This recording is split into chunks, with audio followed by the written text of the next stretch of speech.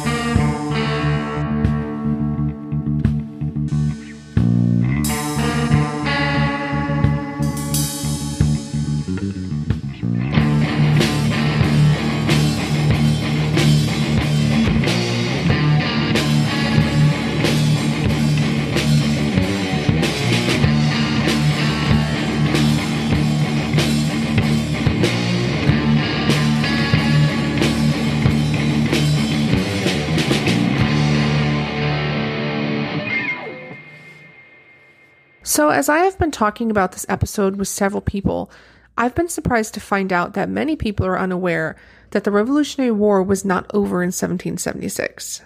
Well, while doing this episode, I was very surprised to also learn that it went on for about 7 years. I never realized that battles were fought until 1783. I think that's a common misconception. 1776 was just when the U.S. declared itself separate. I also think that when people think of the Revolutionary War, they don't get a picture in their mind of Indiana or of any place in the Midwest. That's very true. You usually have a mental picture of places out on the East Coast. According to the American Battlefield Trust website, most of the major battles of the Revolutionary War were fought in New York, New Jersey, and South Carolina, but there were over 200 smaller battles that were fought in Tennessee, Arkansas, Indiana, Illinois, Kentucky, Alabama, and Florida before they were states. And that's very true. Indiana, though, is home to a Revolutionary War battlefield. And the battle was known as the Siege of Fort Vincennes, or the Battle of Vincennes, or the Siege of Fort Sackville. I've heard it referred to several different names. But it was a battle that was fought in what we now know as the city of Vincennes, Indiana. So the British had a fort along the banks of the Wabash River on the location where the large monument stands in Vincennes today. The fort was called Fort Vincennes. I have also seen it referred to as Fort Sackville. I remember us going to Vincennes and seeing the large monument. It's huge. The George Rogers Clark Monument is the largest monument in the country that was built on a battlefield in the U.S. This is according to a May 22, 2015 Indy Star article that was written by Tim Evans entitled, How a Forgotten Indiana Battle Opened Way to the West. So before we get into some of the ghost stories, I think it's important for us to discuss a little bit of the history of that site, just so you get an idea of the things that have occurred on the land there. Lieutenant Colonel George Rogers Clark was the older brother of William Clark.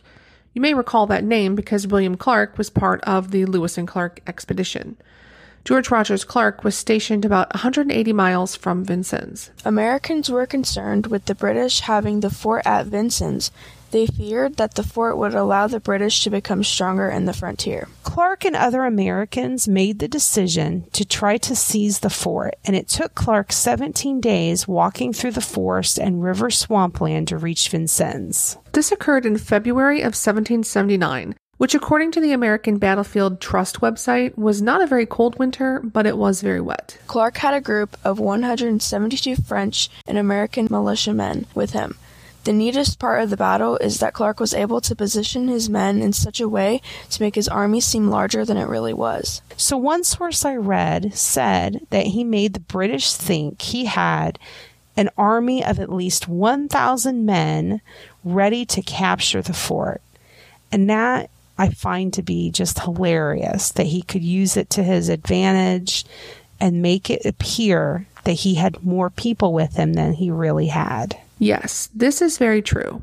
Vincennes town people helped Clark and his men with firearms and ammunition. Piankashaw Indian chief Young Tobacco even lent 100 of his own men to assist George Rogers Clark. It's amazing to me that in this battle that Clark's men didn't have any loss of life.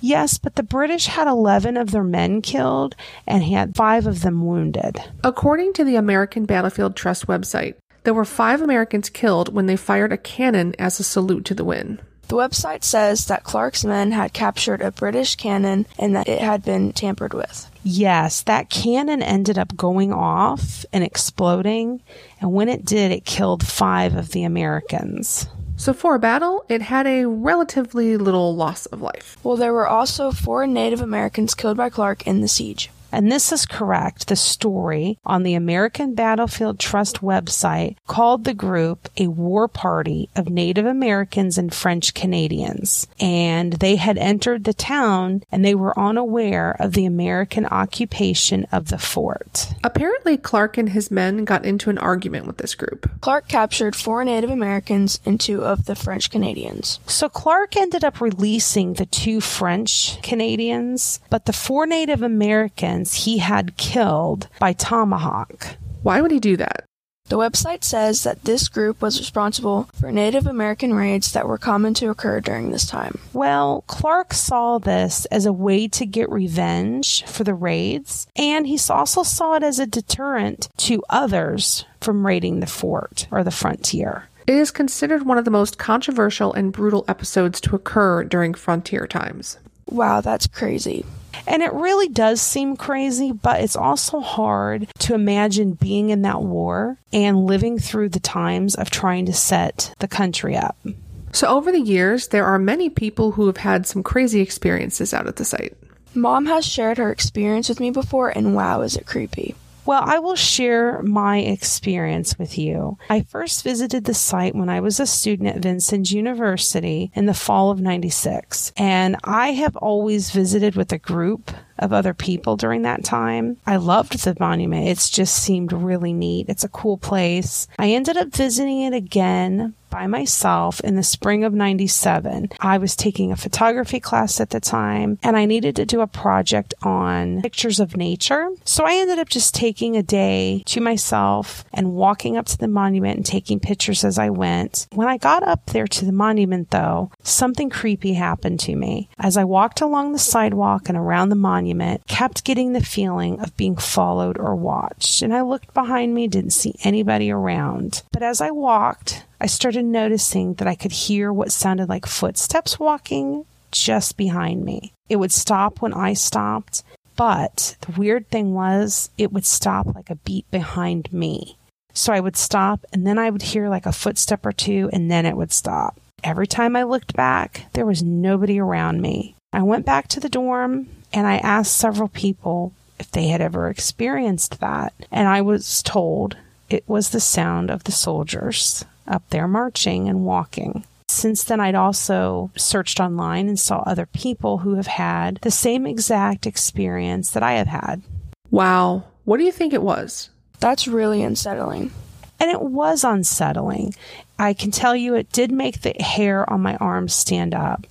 And I don't know for sure what it was. There's many theories out there to try to explain what I experienced. So there are some people who think it is the ghost of the soldiers. Others claim it's only the concrete. You have the Wabash River just right next to it. And they say it's just the sound of your own footsteps, kind of being bounced between the sound of the river and the concrete makes it sound like someone's walking with you. There are several other people who I've seen online say they've experienced the sound of the footsteps out there. Something else that I found online was several people saying that they experienced seeing the ghosts of George Rogers Clark and his men in boats on the river. And I actually heard that legend while at Vincennes from a girl who lived down the hall from me. And she thought it could be what is known as a residual haunting, where it's not a real ghost that interacts with you, but just the environment playing back an event that occurred. Can you imagine looking out at the river and seeing that? I would think that I was going crazy. Well, one of the other things that's been commented on a lot is how eerily quiet it is up there.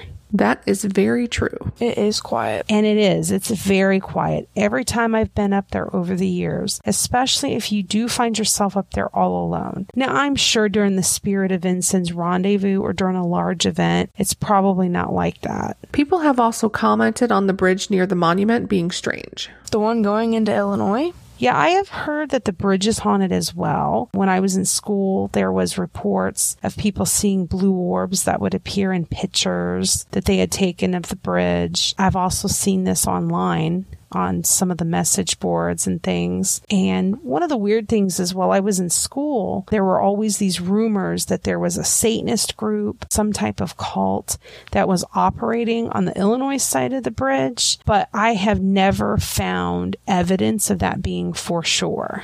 I've heard that too.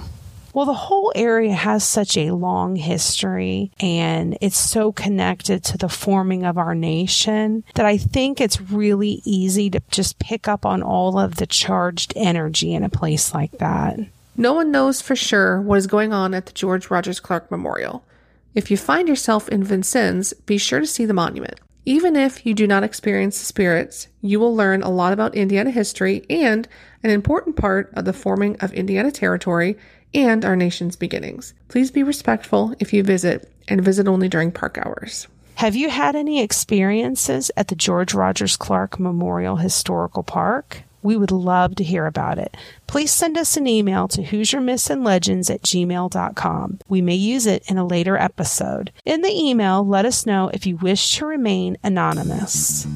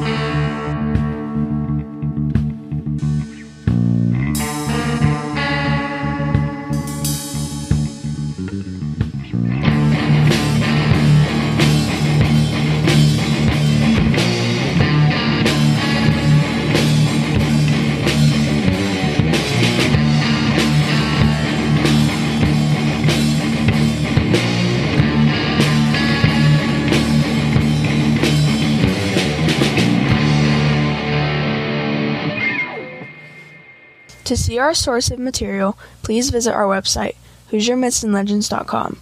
Please find us and follow us on Facebook or on Instagram. Our theme song was written and recorded by Wet Blanket. The song title is Taxidermy Race Car.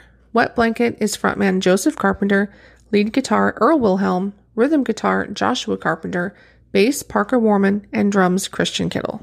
We hope you enjoyed this Independence Day special of the podcast. If you like what you hear, please don't forget to give us a 5-star rating on whatever podcast platform you are listening to us through. Thank you for tuning in to Hoosier Myths and Legends. As always, stay spooky.